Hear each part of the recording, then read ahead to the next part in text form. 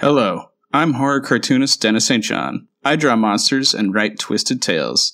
As you can imagine, I was a little obsessed with Buffy the Vampire Slayer. Lucky for me, so were most of my high school friends, all except one. One friend who stubbornly refused to join the Scoobies.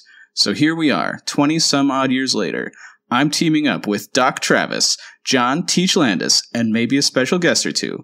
And we're going to make our friend, Michael Poley, watch one episode of Buffy a week until he's no longer the Buffy Virgin. Hi,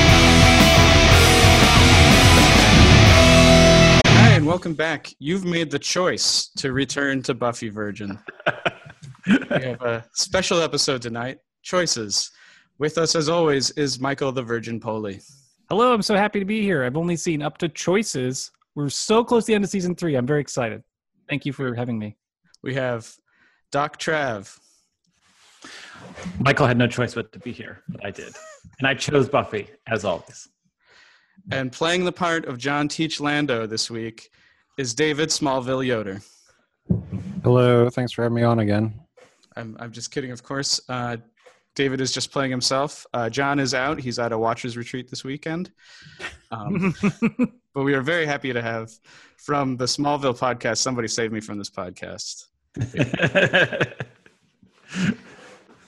All right, let's begin this episode with reactions. Audience reactions. We had a pretty positive week on Twitter, at least. People liked my drawings I posted. So Buffy Angel Show said cool.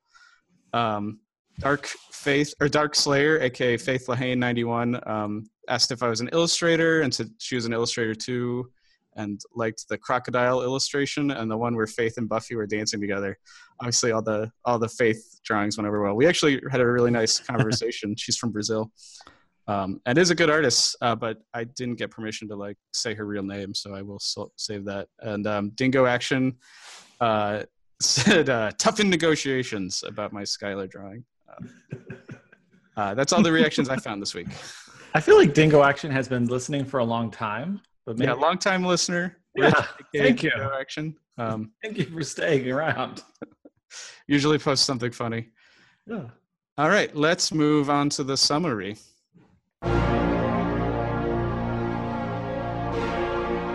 The summary. The unconventional father-daughter relationship of a mayor and a slayer continues as Richard Wilkins III gives Faith the gift of a crazy-looking knife. She loves it. She loves it so much she has to smell it. Meanwhile, in the less crazy part of town, it's that difficult time of senior year where everyone is finding out what college they got into. Willow got into everywhere. Xander got into a book for the first time in his life. And Buffy got into an actual good school, Northwestern. Her father figure / former Watcher Giles couldn't be prouder. Aww. But can she leave Sunnydale? Not with the mayor and former friend Faith still knifing around. So it's time for B to get proactive. Faith has just done some quality airport murder for Wilkins and procured a large box of mysteries. But before she can quote 7 at you, the Scooby Gang break into the mayor's office and steal it. Who says he can't fight City Hall? Only problem? Willow got caught. What's more important, sweet, lovable Willow, or the box and its many magical mysteries? Oz and Buffy say Willow, so a swap is set for the high school cafeteria. To think, only last week Buffy was slapping around the lunch lady and her rat poison treats right there. The trade goes relatively smoothly, but like Jell-O, there's always room for more trouble. And Snyder bursts in with the police. Well, the box gets open, and what's in the box? Spiders. Lots of spiders. Faith stabs one with her new best friend, Mr. Knifey, and loses it. Everyone goes back to their sides, and Willow is safe. She's also made a decision. UC Sunnydale. Willow and Buffy will matriculate together. Wow. I love all of that. Love the sound effects. Thanks. I was trying to up my game a little for to compete with John and Mike's. I like that instead of sound effects like from a library, I feel like everything was made with your mouth. Yes. The spider effect. Was it that obvious? What was that spider effect? Oh, I could tell. I was like, that's his mouth sounds. That was lovely. Thank you. So now you know what happened this episode. But what was everybody's favorite lines? Great lines. David? Oh, I liked, what are you, the narrator? Faith? Yeah, that was a good line. That's awesome line, David. I like Xander going, we bohemian anti-establishment types have always been persecuted. Well, sure. You're all so weird. And I think it was Buffy's assessment of the mayor. Big, stupid, evil guy. I love when Willow was being captured, and she goes, "Hey, did you get permission to eat the hostage? I don't think so. You're going to be in so much trouble when the mayor gets and so good." And then also the mayor to Faith. Did you ever have a dog? I did. Rusty, an Irish setter. Swell little pooch. It's like, what is happening? That's like, we know from 2 episodes ago that Faith always wanted a dog but never had one. Look how she even she was thrown as like the non sequitur from the mayor. Like, I was like, swell little pooch. Swell little pooch. I liked Willow's weird recap of her experience being kidnapped, which is like, so Faith is like, I'm going to beat you up, and I'm not afraid of you. And then she had the knife, so she was less fun. But I told her, you made your choice. Buffy was your friend. And then like Giles is just like, please tell me something useful. He doesn't say that, but that's the emotional component. It's such an adorable in-episode recap. We rarely get in-episode story. She did like the summary almost. That's awesome. Yeah. Yeah, and I like that, her describing it isn't what we've seen exactly, but it's how you would enthusiastically tell the story. Yeah. Also, it's like, she's such a big smile. I mean, obviously, yes, if you're rescued, your story is going to be really, you're like, oh, it's going to be a fun story. So this episode, I've moved the kill count up to the beginning of the episode to try that out. So, the kill count. The kill count. 2 humans, including Faith's second human murder, 4 confirmed vampires, 1 unconfirmed, and the series' second vampire stake with a pencil. So congrats to Willow for that. 2 dead spider demons, and a mentioned but not seen nest of fire demons. So there we go. Now you know what you're in for. So the cop is one of those, right? There was a cop killed in the skirt, stuff. Okay, Yeah, he gets spider faced. all right, cool. All right, let's move on to weird noticings and trivia. Weird noticings. Faith loves that knife. Like, just her. I mean, the whole episode, she's like, any chance she can, she pulls it out. But just at the beginning where she's like sniffing it and she's like, this is a thing of beauty. Like, the mayor knows her so well. I've had that feeling before too. Like when you go to Ren fairs and you're just like, oh, just that like lust after a weird fantasy knife. Yeah. I mean, you don't want it, but you're like, oh, that'd be so cool. Wait, My office mate, actually, he's like a former Ren Fair knight. Oh. And we have a lot of like Renaissance swords and stuff. And he actually like had a custom built knife delivered at the office one day. That was totally the kind of knife that would have been used for a ritual on Buffy. It's got like this like emerald handle and stuff. They would have loved it on the show. Is that cool to have it work? Just curious. I mean, to have a knife. I guess if it's a fantasy knife, it's not doesn't really count. Like 3 samurai swords and like a medieval sword, so the knife doesn't really put it over the edge in my office. Which Ren fair do you work at? No, he was a Ren Fair knight for like 20 years or something. Wow. I guess you never stopped being a knight. Once a night, never a day. Yeah. My wife worked in the Ren Fair stuff too, but all she has is like a little, like some leather stuff, leather belts and stuff. He also still has his armor in the office.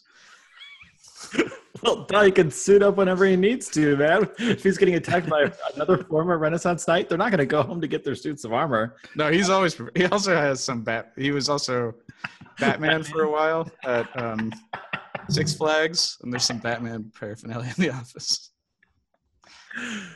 Oh, man. Do you work in a toy store? I feel like he works at this weird fantasy place. Yeah. Yoder's been there. He knows it's real. It's pretty much a toy store. Yeah. Just because I play with toys for a living. I did see that the Peanuts toys are in Happy Meals now. They are, yeah. I worked on those. Oh, cool. Go to McDonald's, get a Happy Meal. Tell them your friend worked on them. Is there some secret thing only we would know that would signal that you did the work? Or is it just completely anonymous? I mean, I've worked really hard on on that project for like a year, but no, there's no secret code or anything. So I give him a special nod when I get to McDonald's.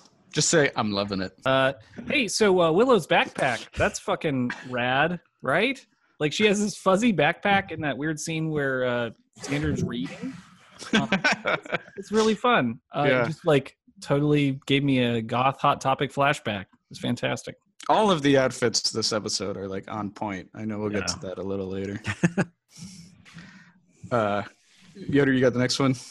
Oh, yeah. So when we go back to the mayor's office, he has cookies this time, but there's no milk in sight, as far as I could tell. That's true. Where's the room temperature milk? Well, it's odd to space those out so far, too. Is that in the same scene where Faith gets the knife? Is the cookies? Yeah. Yeah. Man, always got to have something weird to like this episode to like anytime. I mean, because like there's this weird element of violence and scariness, and then of course this cute like 1950s whatever this mayor character is, like the contrast. Because anyway, that's great. We're like 1900s, right? Oh yeah, that's right. We get the reveal on Aunt 4. Yeah. It's like, damn, this guy had to like. The thing, I spent the first 5 years of 2000 to 2005 not knowing what the hell it was supposed to be called. It was the aughts. Yeah, we know the aughts didn't blow up this century. They will in the past when we reflect on them. Yeah. I'm looking forward to the Roaring 20s. That's what I want to. Oh, there you go. Right. Yeah. So Buffy got into Northwestern. I have kind of a funny story about Northwestern, if you guys want to hear it. Yes. Yeah. When my brother was in high school, he was like a real high achiever and everything. Like he had like a 4.2 and he like had a perfect SAT math and like a really high. So like he was getting into a lot of good colleges, but he did not get into Northwestern. And part of the problem was my mom was always helping him with stuff. And she knew that people reading college essays like humor. So she told him like, write something funny. And so for my brother, humor for him is only like really like dismissive. So for every essay question that Northwestern asked, I think they asked like 3 or something. He just wrote these like 1-sentence answers. There's this, and then it's funny. The only one I remember though is their last question is, for future applicants, what question do you think we should ask? And his answer was, Fuzzy Wuzzy was a bear. Fuzzy Wuzzy had no hair. Fuzzy Wuzzy wasn't fuzzy. Was he? So that's how, even if you have good SATs and good math, you don't get into a good school. You can still tank an application with some overly creative responses. Wow. I want to laugh, but that's so painful. That's harsh. That's really rough. Somehow, it was a little while before we really figured out. Like why? Yeah. Did you guys have did you guys deconstruct that and like go back like, hey, what was that essay? What'd your application look like? And he like pulled it out of a drawer. He's like, oh yeah, this is what I turned in. It's like, no, Liam, he was proud of that one because he was like, it's really funny. So he showed it to me, and I was like, oh. So that's how that one got figured out. Ugh. That's what sucks about parental guidance sometimes, right? Like it's terrible. I've gotten guidance like that, like, oh yeah, make it funnier or be weirder. Yeah. But the thing is, like, so the example that mom got from like the person at IU who reads those essays was like an example of, if you're being roasted, what are your friends saying about you? And that the essay was like describing literally being roasted on a stick, and like people were still saying stuff, but it was like taking it, it was a humorous way of answering the question, but not dismissing the question. Like the thing is, like, you can't tell somebody who doesn't understand humor to be funny, right? I know that more than anyone. I feel like there's a special subreddit for this kind of cringe humor. of like people who don't get this. Yeah. So- Speaking of pretentious, I just think Xander's on the road. Xander cuts a little close to home for me, but probably more so for John, who isn't on here to defend himself. But it's also funny to think of like in this world of like where vampires are real and stuff for people to be reading on the road. Like, I don't know. There's something about like these two worlds colliding in weird ways for me. Oh yeah, you'd think in a world where supernatural shit exists, like basically any lessons from literature no longer apply. Yeah. I mean, it's like It's just like advice from a fourth grader. It's like, Yeah. I'm sorry, I don't read any books written before the Hellmouth opened, so Yeah. I can't really take into account. Or does their version of On the Road have like, then Dean Moriarty and I ran from some vampires, but we got away. Got back on the road. I mean, did Jack Kerouac's best friend get turned into a vampire that Jack Kerouac then had to kill? If not, Yeah, there's like Mary Lou would forever be 14 to us because she turned into a vampire at 14. So this is weird. I took a screenshot. I'm not sharing this very well. I don't know if you can see this. There's a there we go. it's Wesley's doing this weird Oh. thing on his He's chest. doing this. Just do the thing, Mike. Okay, yeah, just do. We all do this thing, right? We all do this. By the power vested in me by the Watchers Council. He's So he's totally got made two- that up. He's got his two fingers on each of his hands, kind of like on his chest together, and then he's saying like, He says, by the power vested in me by the Watchers Council, I forbid it. yeah, that's it. It's you got it. Yeah, so it's by the power of the Watchers Council. So I guess it's a W he's making with his Oh. fingers. It's kind of what's happening. Yeah. So we haven't really gotten in deep into Watcher lore. I assume since the series continues forever that we will at some point. This feels like some weird Watcher shit. Yeah. I really like the idea that this is something Giles could have done at any point, but he was like, no, Buffy will make fun of me if I do that stupid hand gesture. By the power of the Watchers Council. And like, Wes just doesn't have the social skills to know the teenage girl will make fun of me. Yeah, Wes does not come off good in this episode, man. Yeah. No, this is interesting. Like, Rough Wes episode. yeah, Wes is like really beginning to lose it this episode. David, you had a point in there. Sorry, I think got cut off. I was just gonna say it seems like real secret society shit that the finger crossing, yeah, skull and crossbones, It is that simple, right? That's like the Secret Society shit is all like gonna be totally just like, okay, see you guys. Yeah, the secret handshake is that you wiggle your pinky or something. Tickle the other man's palm. And by that we shall know each other in darkness. Yoder, you also got the next point. Okay, so when Buffy and Angel are out patrolling, is it really the first time that Buffy's thought about how she'll age, but Angel won't? It seems like it's the first time she's thought about it with any seriousness. Well, they're thinking about the future. Like she actually thinks that she has a future this right? Because it's about going to college or whatever. So maybe she hasn't. I find it difficult to believe that as well, though. But That's a good call, though. That like she's been living in the moment for so long. She's been purposely not thinking about the future because like we can get murdered any night. Yeah. But getting into Northwestern, that's a choice.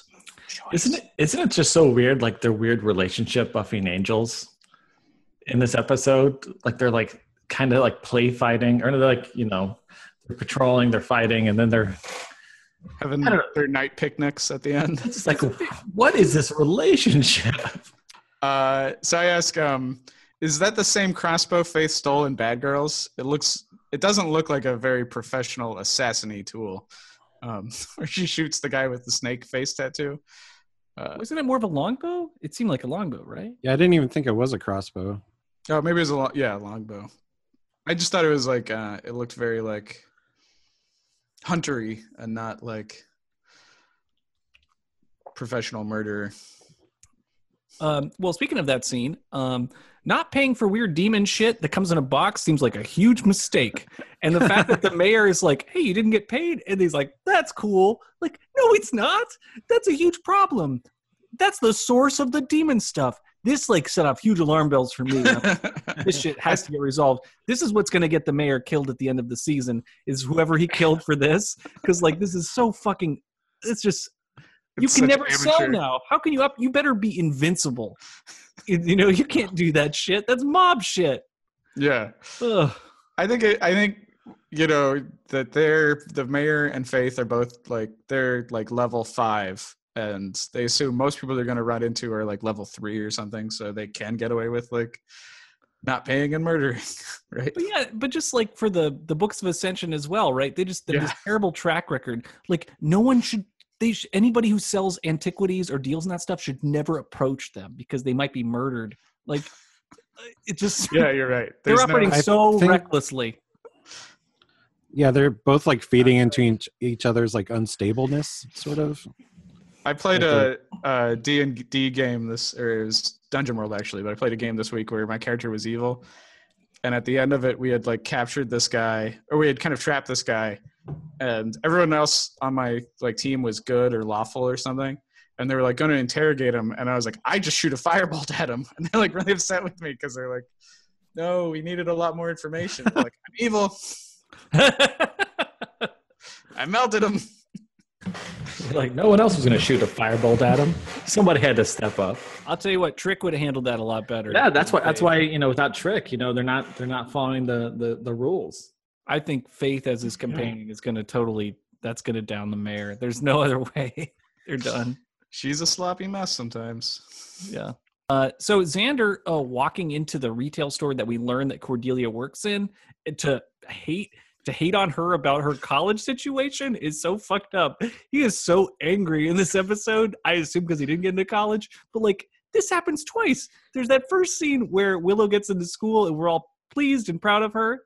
And then like Xander sees Cordelia is like, hey, guess how amazing my friend is. And then he just does it again to her. And then she rebuffs it. So it's like, hey, look, I am accepted these places. He's like, oh, well, your daddy's money. But like, it was so upsetting to see him go out of his way to be an asshole. I guess for this weird story arc where Cordelia is like, has a job to sell that information. Secretly has a job. Yeah. Right. Yeah. But that was so painful to watch. That scene, like, this can't, why would you? It actually feels more painful knowing she's at work. Cause that's like, yeah, she can't escape. She's just being harassed at work by an ex-boyfriend. This is awful. I know, right? That's terrifying. And then it's also kind of weird that she brought all those letters to work. So maybe she like had just gone home and then went from home to work to open them up. Maybe I don't know. Maybe why did she have that shit with her? Maybe she was just taking to school and went from school to work. I hope as an ex-boyfriend I've never done that shit. Like brought up anyway. I don't know. Me too. I don't know. All right. Why don't we talk about some fashion? Yoder's Fashion Corner. Yeah, so my little fashion observations for this episode. I really like the colors in Buffy's spring dress, the teal and purple. Thought that looked really nice on her. I also liked Willow's velvet dress with the full sleeves and the Sun Moon Wicca looking design. Yeah, she covered up a lot of the time with that jacket that she had, but that's fine. And then I thought Xander looked really good in his silky shirt as well. And Cordelia was also messing around with that sparkly sleeveless dress. She would probably look really nice in that. Thank you.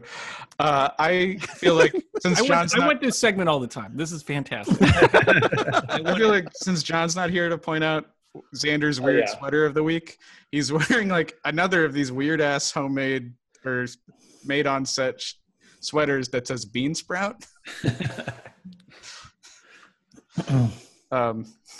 Yeah, thanks for the fashion corner, Yoder. You're welcome.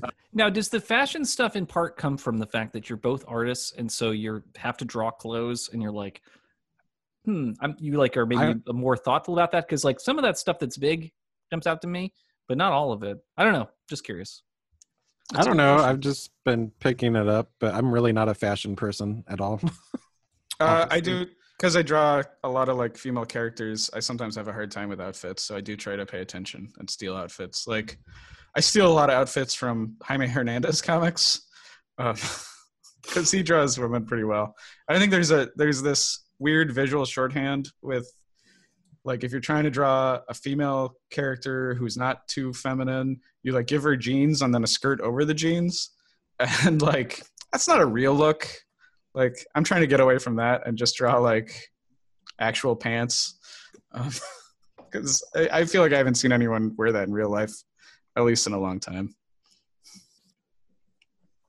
It feels very 90s to even think about that. Yeah. You got the next one, Yoder. Okay, so I know Buffy goes on patrol and stakes vampires, but when she's grabbing the vampire for like information, and he's just sitting in his own car minding his own business, she questions him, and then she stakes him when he gets too violent or whatever. That seems just like murder to me.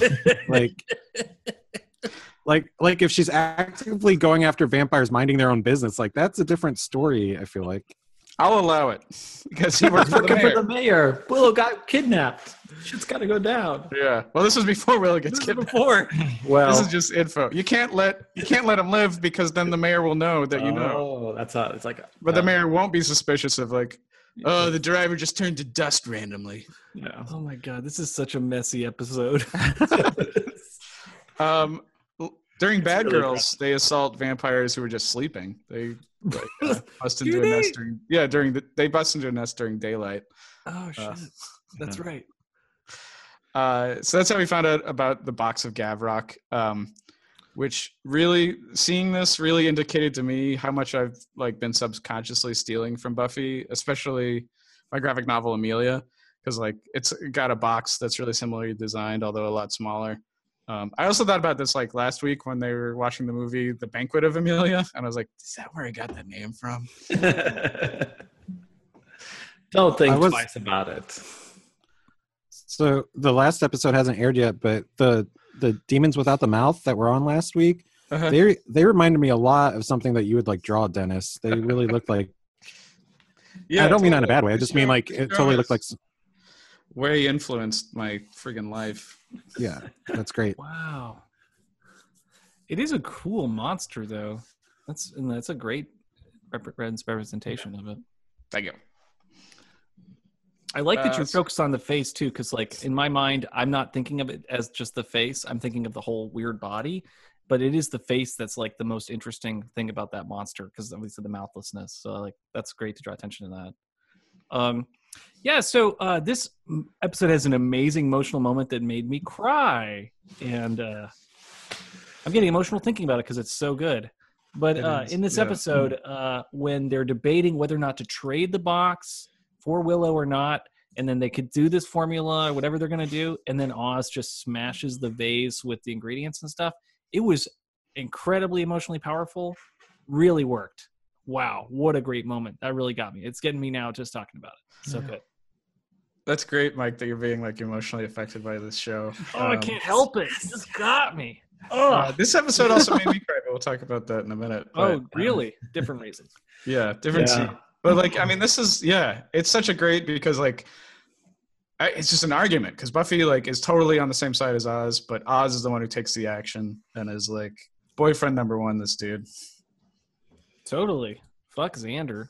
He's the only good guy on Buffy. The only good dude. Yoder. Oh, so I just feel like the smart thing would have been to use a neutral location for the exchange, not City Hall or the school. I understand they're working with the locations they have for like the show, but even the graveyards maybe would seem more neutral, but there's vampires there, so I don't know. I feel like the mayor owns this whole town. There's no neutral town. There's no neutral space in Sunnydale. I was trying to figure out why they even had it at the school, if like unless they were like contractually obligated to have Armin Shimmerham have like 2 lines an episode. They're like, shit, we're already paying this guy for 2 lines of dialogue. There must be some law of TV writing that they're doing, because he like had the drug investigation earlier in a bag, and then they're like, oh, because this is going to look kind of like a drug bust at the school, and that's how he'll be there. And I'm like, why the fuck does he need to be there except to be the person that's like, for the one joke, which is like, I wish you were selling drugs or whatever the joke is. It's a great, I think I really like that he busts in. You're totally right that it's kind of like broken, right? But it's good. I don't know. I just like whenever Snyder's on. And I like what is the power dynamic now with like Snyder being the principal, but he like knows that Buffy and the mayor like are at war, but he like like he's can't really be the principal to Buffy at this point because he like knows some crazy shit's going down, and we know very specifically now because when we first were introduced to Snyder, it seemed like he was like working with the mayor, but obviously the mayor is not keeping him in the loop. This reinforces band candy troubles. Yeah, that Snyder got into. The first time I watched this, I thought Snyder was working with Buffy's team because the way he shows up, like right as the exchange goes down, and it wasn't until later that I was like, "Oh wait, no." Buffy tells him to get out of there and stuff. Was this a thing in like '80s movies where like the cops and the drug dealers were having like they're having some showdown, and then some innocent like third party shows up? Like, is that like a trope from like '80s or '90s movies? Like, probably. There's a good this scene happens. There's a good episode of Community called Advanced Conspiracy Theories, where there's like a gun showdown that keeps like one-upping, and more people keep showing up. Or Intro to Conspiracy Theories. You know that one, Yoder? Oh yeah. I totally agree with what you're saying, though, Yoder. Like, this is a messed up location. There's only one way in or out, right? Like, it just, tons of windows. I guess you can get out through the window. That's right. But, like, there's only one easily accessible way in or out, which, of course, they need for the spider thing to happen. Yeah. Like, everything about it seems so contrived in this, like, weird way of, like, they want a few things to happen, but I don't know why. They want to see the spiders get out. They want Shimmerham to show up, and they want it to all be self-contained in one room versus a public place or something like that, or a more neutral setup. So it's like, there's potential for so much more tension, but the tension is more on the fact that the scene is so fucking weird. Like, why here? This is such a weird space. An unused classroom? Like, it's because it's a space they got. It's a set. I think it'd be more interesting if like Shimmerham, if the principal, it had like his own like deal going on, like he's just kind of like this person, or like like he's either like a third party. Right now, it's just like a showdown between two parties, and then Shimmer and the principal. Snyder. Let's just call him Snyder. Yeah, Snyder. That's why it's like not as cool to me, because it's sort of like, what's his motivation in the scene? Is he wants to be friends with Snyder, or he wants to be friends with the mayor? It's never occurred to me what Snyder's motivation is. Yeah, it's crazy. He wants that drug bust. It's so late for him to be at the school. I like also that Xander is carrying the same bat with a hook that Faith used in that Gwendolyn Post episode. Oh, whoa. Weapons man. What did you guys feel those spiders aged well? The show does a good job of keeping them in darkness. I could never see a clear. I was really looking for a clear shot to draw them, obviously, and they just keep them hidden in darkness. They're actually ticks. They're actually more like ticks, like body wise. Yeah, and I think they only had 6. They're not even really arachnids. I don't know. I only saw 6. I was originally going to note that they're kind of bad, the CG spiders. But like the one cop that dies by spider, like he does a really good job of selling that death, even though the thing does not move at all. It's just like him fighting it and then falling down, It's like being smothered by a pancake. This is actually kind of funny because the other podcast Yoder and I recorded just earlier today also involved a box and a bunch of spiders. And I'd say Smallville always lights things really brightly, and like everything takes place during the day, so it's not as easy to hide its like bad CG under the cover of darkness as it is for Buffy. Yeah. Thank you, Yoder, for drawing attention to the hard work of that now deceased cop. That was pretty phenomenal. Who, he does a great job with that. But then when he's dead and the spider jumps off, you can see him blink. Oh, I didn't notice that. I didn't see that. Well, you're not counting dead bodies like Darren says. Yeah, that's true. Look closely. He's got to go there and check their pulse. Yeah, I still counted it, though. I love the shot after Faith kills the spider and everything of her looking back. And it could be the shot of her looking back at the group like, oh, I regret this choice. But they cut specifically to the knife. And it's like, no, she just misses her knife. So, she's like a serial killer. She misses her knife. But she could go get it. But no, this is about... Hey, come on. We've got to go. I like that interpretation is totally there. That's not the interpretation. That's what happened. All right. No, she's a sequence killer, David. I'm sorry. Sorry. No, we can get into that with themes. I'm just being bully. I also, the Buffy Willow college scene is the scene that made me tear up. It always makes me tear up. No matter how many times I've watched this episode. This show really emotionally connects with me, partially because of how many times I've watched it and how I've watched it during different periods of my life during emotional times with me. So this when they hug and stuff, it like triggers me and I like tear up. It's so rare for them to like actually hug and tell me they love each other. I don't know. It's a good friendship. That's all. Yeah, it's a really sweet scene. I really liked that scene also. But I didn't tear up like for me, like I think I tear up more at somebody's noble, like either noble sacrifice or someone like, I don't know, what do you call the thing that Oz did where it's like you're like, this is what we're doing now. Yeah. And just like when you value human life over, the mission, right? Yeah. She pulls like a reverse Spock, or he does. Yeah. Yeah.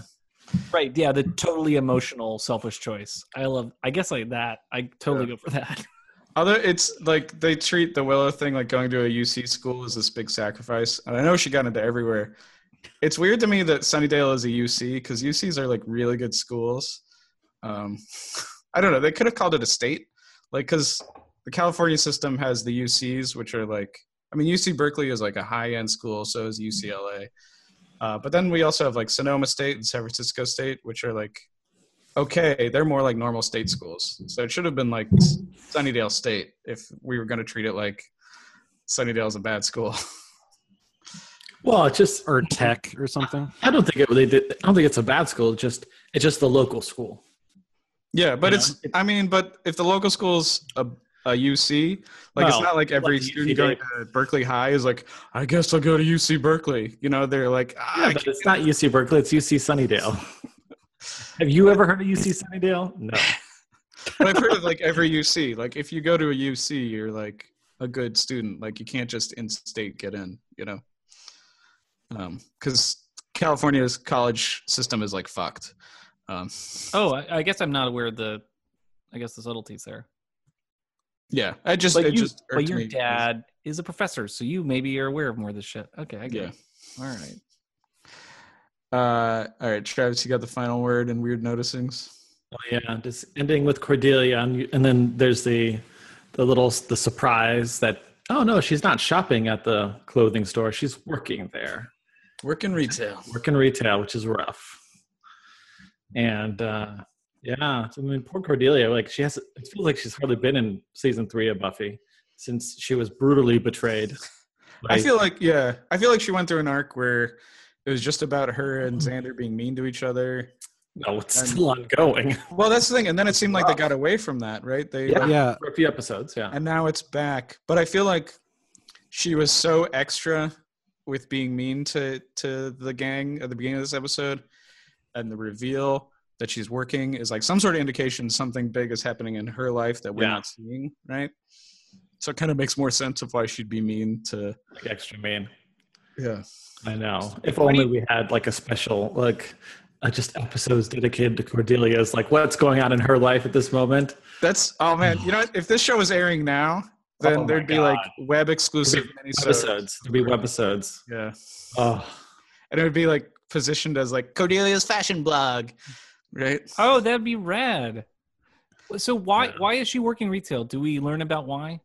We don't know. Not this episode. Oh, the other thing that just was really amazing about this episode was that it's almost like an alternate reality because there's still no cell phones in like this show anywhere, and it's just amazing. Like just to watch this, no one's like there's just no like nothing's tied to a cell phone plot or texting or taking pictures or anything like that. So. Yeah, it's just like it's just right before cell phones become uber popular. That's a big thing, like especially in horror stories now, where like that's the new riddle is like solve for the cell phone. right? Like everybody has to be in the woods where you're not getting reception, or because so many plots get solved for it. That's actually one of the things I'm trying to do with my new upcoming graphic novel Whisper in the Woods, is I'm not trying to solve for a cell phone. I'm trying to have the cell phone be active the entire time and have that, instead of deter from the plot, contribute to it. So like the monster they find is going to like be posted on YouTube or, something, just like I'm going to try to use the cell phone as a device instead of like a hindrance. Can I go off on a tangent? Now you two, David and Dennis, you guys are kind of horror gurus. I'm When not. the horse came out, when the car came out, were there like horror like stories that had to solve for the cars that no longer worked because there were cars, and like people could get from one village to another so quickly there wasn't a monster that could catch them, and they're like, car ran out of oil. Tires got popped. First thing the monster attacked was those tires. Akron be damned. That's a good question. I would immediately think about the original Dracula novel and how that was about the clash of like modern technology versus the old ways, right? And they that Dracula couldn't figure out like shorthand, or that his voice was recorded on like wax cylinders and stuff. I'm just listening to the Dracula on the book on tape right now again. Oh yeah. So like they do kind of solve for technology in the beginning part because they send him to a remote place. Yeah. That doesn't have the technology, so they kind of solve for it initially. But I would just love to read some horror comics that had to solve for, solve for the car. That's car, an interesting right? idea. Like, so when did the car come out? It was like turn of the 20th century. So like maybe like 1890s. Most people have cars. 1904, I think was like mass. The Model T was like 1900 something. Yeah. So I guess like it would have, if it showed up anywhere, it would probably be in like an Edgar Allan Poe short story or something, right? I don't think you ever really mentioned cars. I'm sure the 1910s, 19 teens, and the Roaring 20s, they definitely had to solve for cars in some of their fiction.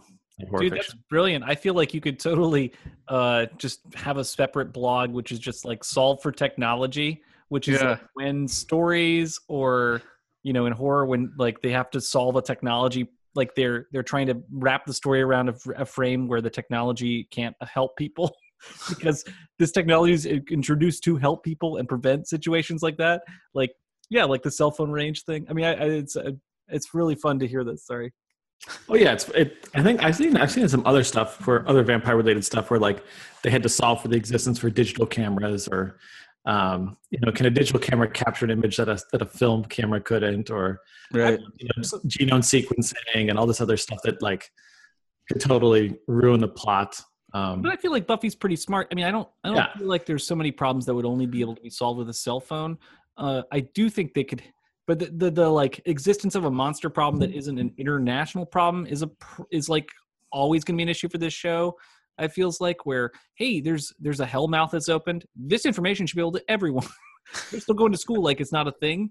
That's really fucked up.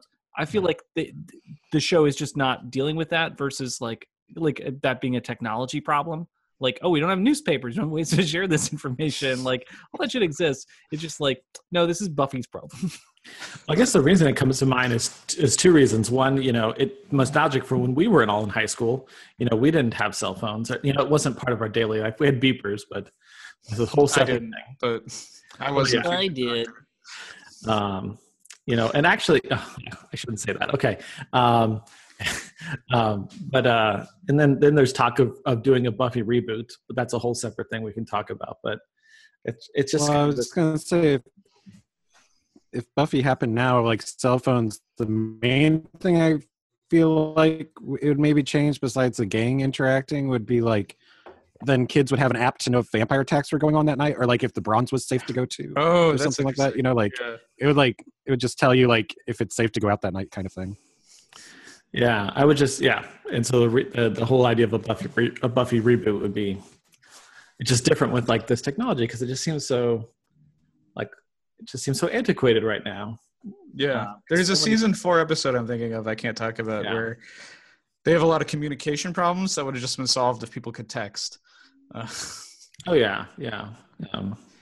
right, we'll keep going. Sorry to derail us. No, that's good. That was a good tangent. So let's move on to questions for the group. And if you're one of the 10 people who watch YouTube, can you please, and you know of an instance where a horror comic had to be, or horror had to be like solved for a car, tell us, please. I want to know. You know what, Travis? I'll do a vlog about that one. That's a good problem. That sounds fun. Okay. Mike, you got the first question for the group. Questions for the group. Hey, what college were your parents hoping for? Do you remember that problem of trying to make your parents happy while also applying for schools? I feel like I had just made my parents so unhappy my entire high school career that they were just happy I got into a college. So, I mean, they were a little like frustrated I didn't apply to more art schools because they knew I wanted to be an artist, but I just wanted to go to a real school. Traditional. You went to an amazing school. Yeah. But yeah, they weren't, they already at that point had like accepted I was an academic failure, and they had my brother with his like academic genius to like count on. But I know my dad didn't put as much pressure on me as your dads put on you guys, Mike and Trev. Yeah. Well, I mean, I think my parents were, college, pre Y2K college at that, or Y2K college is what we should call it. But I think we could just call it college. I don't think you have to fixate on the technology aspect. It's not a Y2K problem. It was sort of a, well, back then, you moved away. There wasn't Skype and, cell phone. Anyways, there was just a lot of, a lot of phone cards were involved. Yeah, yeah. Well, I mean, so I went to college in the local version of UC Sunnydale, which was a state school with John and Kara. So that's why the end of this episode makes me very warm and fuzzy, because we all had gone to the same university, local university. Weren't fighting vampires, but, can't have everything, I guess. They were reasonably happy. I ended up changing schools, which they were reasonably happy about, but then they never seemed really upset. But I think they wanted me to apply to more colleges farther away, and harder to get into college, harder to get in colleges. But that just wasn't. Yeah. If I had any regrets, it was that I didn't apply to the college that Mike applied to, but we didn't even coordinate college applications. But no, I don't recall. We didn't coordinate anything. That was just, senior year was just a very strange time in our lives. Yeah. To be fair. Def. My parents were very supportive of me. I went to the Savannah College of Art and Design in Savannah, Georgia, that I pursued comics, there. Very expensive. I feel like they'll take you pretty much if you get approved for the loans or whatever. So, I don't at the time thinking well, if I had just gone to Purdue or something and pursued a general education, it would have been a completely free college education pretty much, with my grades and stuff. So I think about that sometimes. I want to still point out, paying off college loans. Yeah, right now that Yoder has the most comic book education, I think of maybe anybody alive in America. Well, J.P. Covert has the same. Well, okay, here's where you beat J.P. Covert actually is because who's J.P. Covert? Can you just educate us a little bit? Sorry, he's another cartoonist who was in my grade at in my class at the Center for Cartoon Studies. Okay. He does Simple Routines. He's a good cartoonist. Okay. So both Yoder and JP went to SCAD, Savannah College of Art and Design, on the comic book program for undergrad, and then went to the Center for Cartoon Studies for grad school. So that's a shit ton of comic book education. Yeah. But Yoder also completed a Joe Kubert class. I did one correspondence course through the mail, but I thought I told you, maybe I didn't tell you. I never actually completed it. I did 3 or so of the 5 assignments.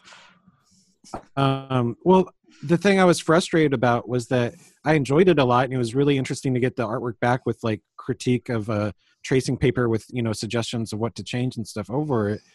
But I I did it because of Wizard magazine. They showed what it was like to go through one of the correspondence courses, and I chose the same course, and it was all the exact same lessons. Like, so like I knew, that the next steps was going to be the exact same thing.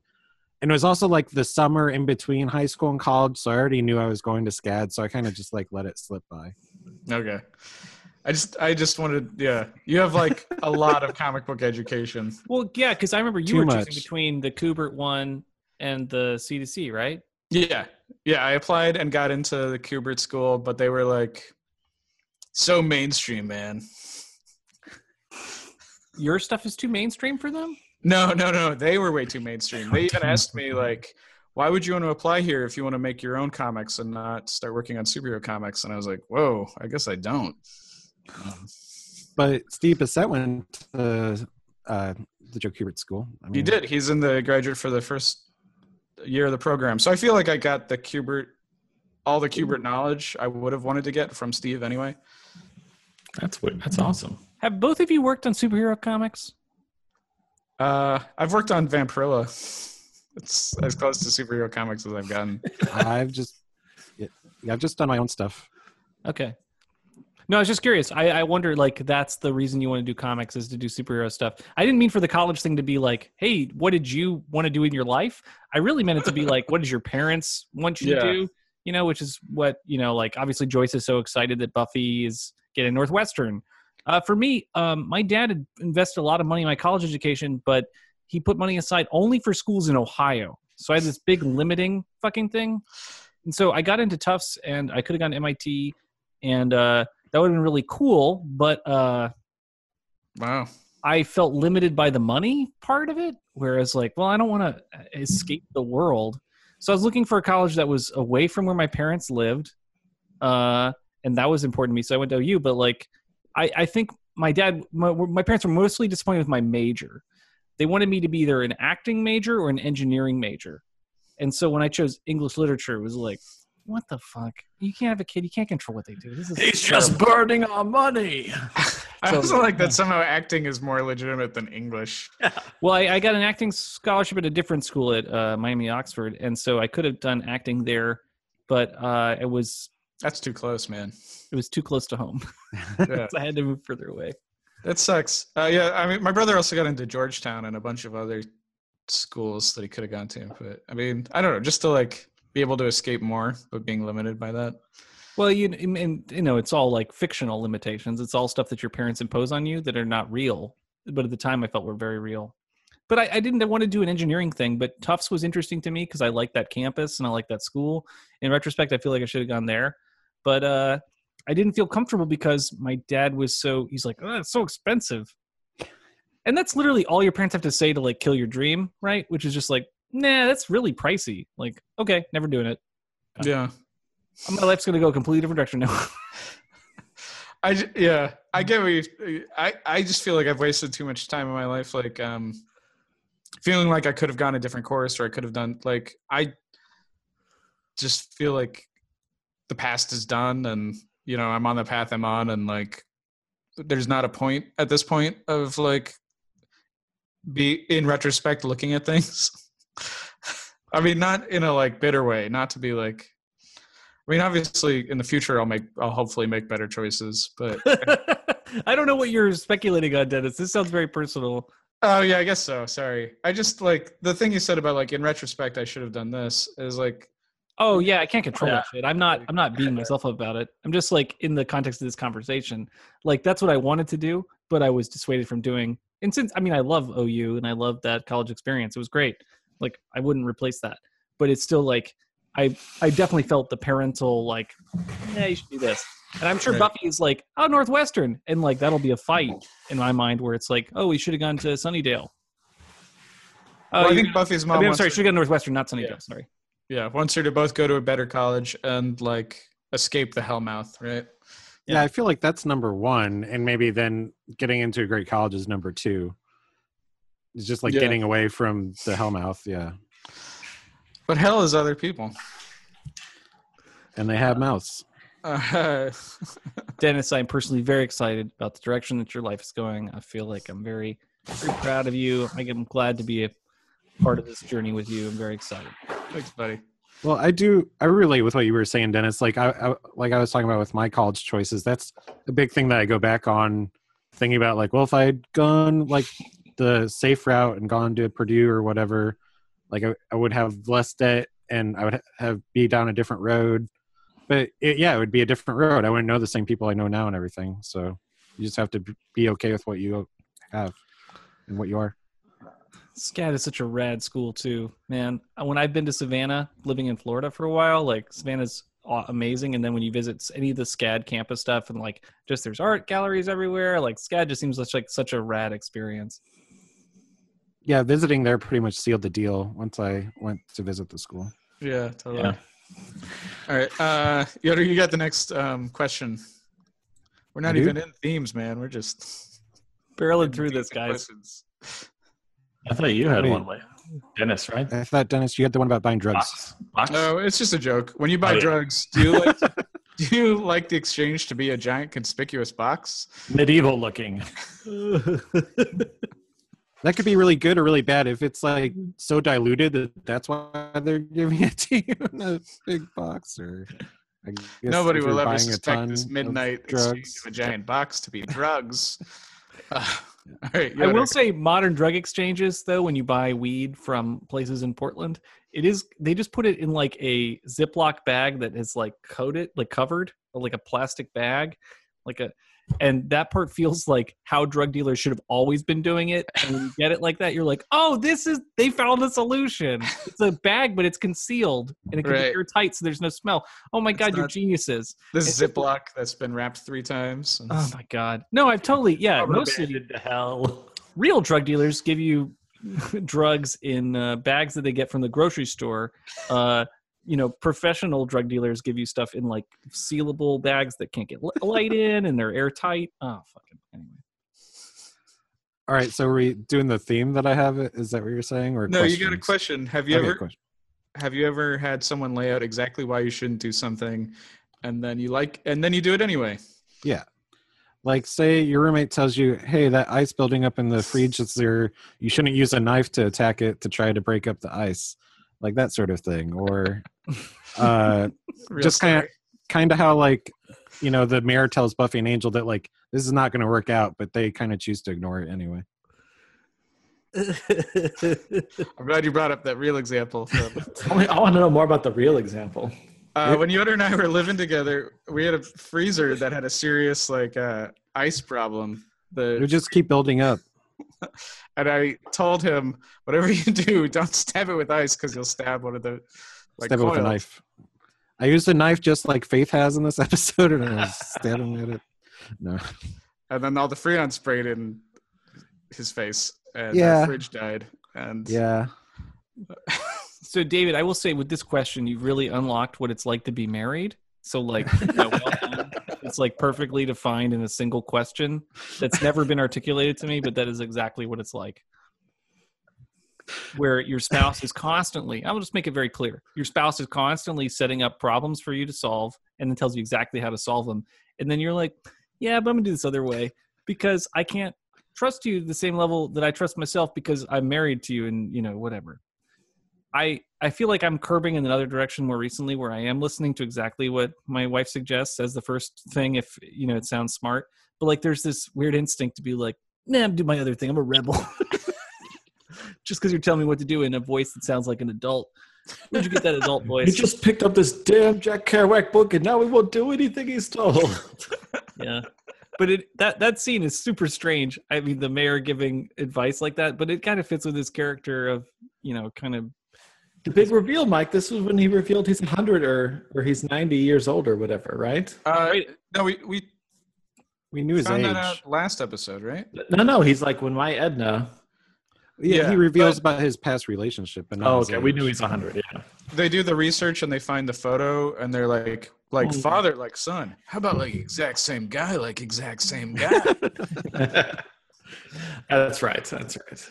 No, that's a fun supernatural reveal. I still don't know what kind of monster he is, though, right? Because they haven't really defined what that is. Yeah, some immortal human demon-looking mofo. Seems like they should dig in on that, but, they're busy. Yeah, they got 3 more episodes. It's getting so close to the end. Plenty of time to resolve all this. So I have a stupid question. If you guys have played the Buffy video games or not, but in the video games, can Willow attack vampires with pencil magic? That seems like the spell that she would get now that I've seen it happen twice. I don't know. We haven't played it, but Dingo Action has and will maybe answer because he's answered our video game questions. Oh, that's right. I could see that being the move if it was like a side scroller, like arcade beat 'em up game where you're just like going through as Willow, like you can throw pencils that way. I don't know. You know what? If they ever made a Mortal Kombat version of Buffy, that would be her like fatality. It would be like a swarm of pencils. And that would be, she'd say like number 2. And Xander would put on a combat helmet and he would become a soldier. Or yeah. That's a perfect of the era answer too, to actually reference Mortal Kombat. Well, that's fantastic. Thank you. All right. Before we get into themes and deep stuff, why don't we do recommendations? Recommendations. So I recommend the movie Dune because that's got my favorite box. It has the line, to the answer to the question, what's in the box? Pain is in the box.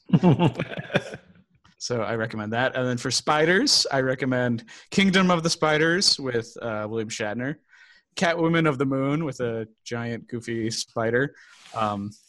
This Night I Will Possess Your Corpse, which is the second of the Coffin Joe movies, who's a Brazilian like horror host who made like movies for 20 years that are all about him trying to find a bride. But This Night I Will Possess Your Corpse is the one with the spiders. And I think spiders come from a box in that movie too. And then Undercover Blues with Dennis Quaid and Kathleen Turner. Thank you. And now has anyone actually seen that movie in this group? Yeah, I've totally seen it. I've seen it a couple times even. Yeah. I think I saw it when I was visiting my grandma's. Like it was on HBO. She had HBO, so there was a bunch of. It was very like the kind of movie you'd be able to find on HBO in the 90s. Terrible title. Just terrible. Yeah. All right, let's move on to themes. Let's get deep.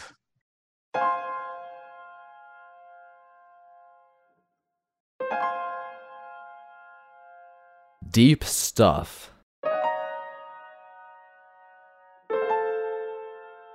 So choices, I think, refers to the choices one makes to make them who they are. And in this case, with Faith, she's choosing her path to go down the path of evil with the mayor. And in the end, like Dennis says, she could be looking back at the knife that she's leaving behind. But I think she's choosing to go with the mayor and instead of going with staying with the Scooby Gang. And maybe she is looking at the knife, though, but just thinking of leaving it behind as a gift for Buffy. That was my reading. A gift for her love.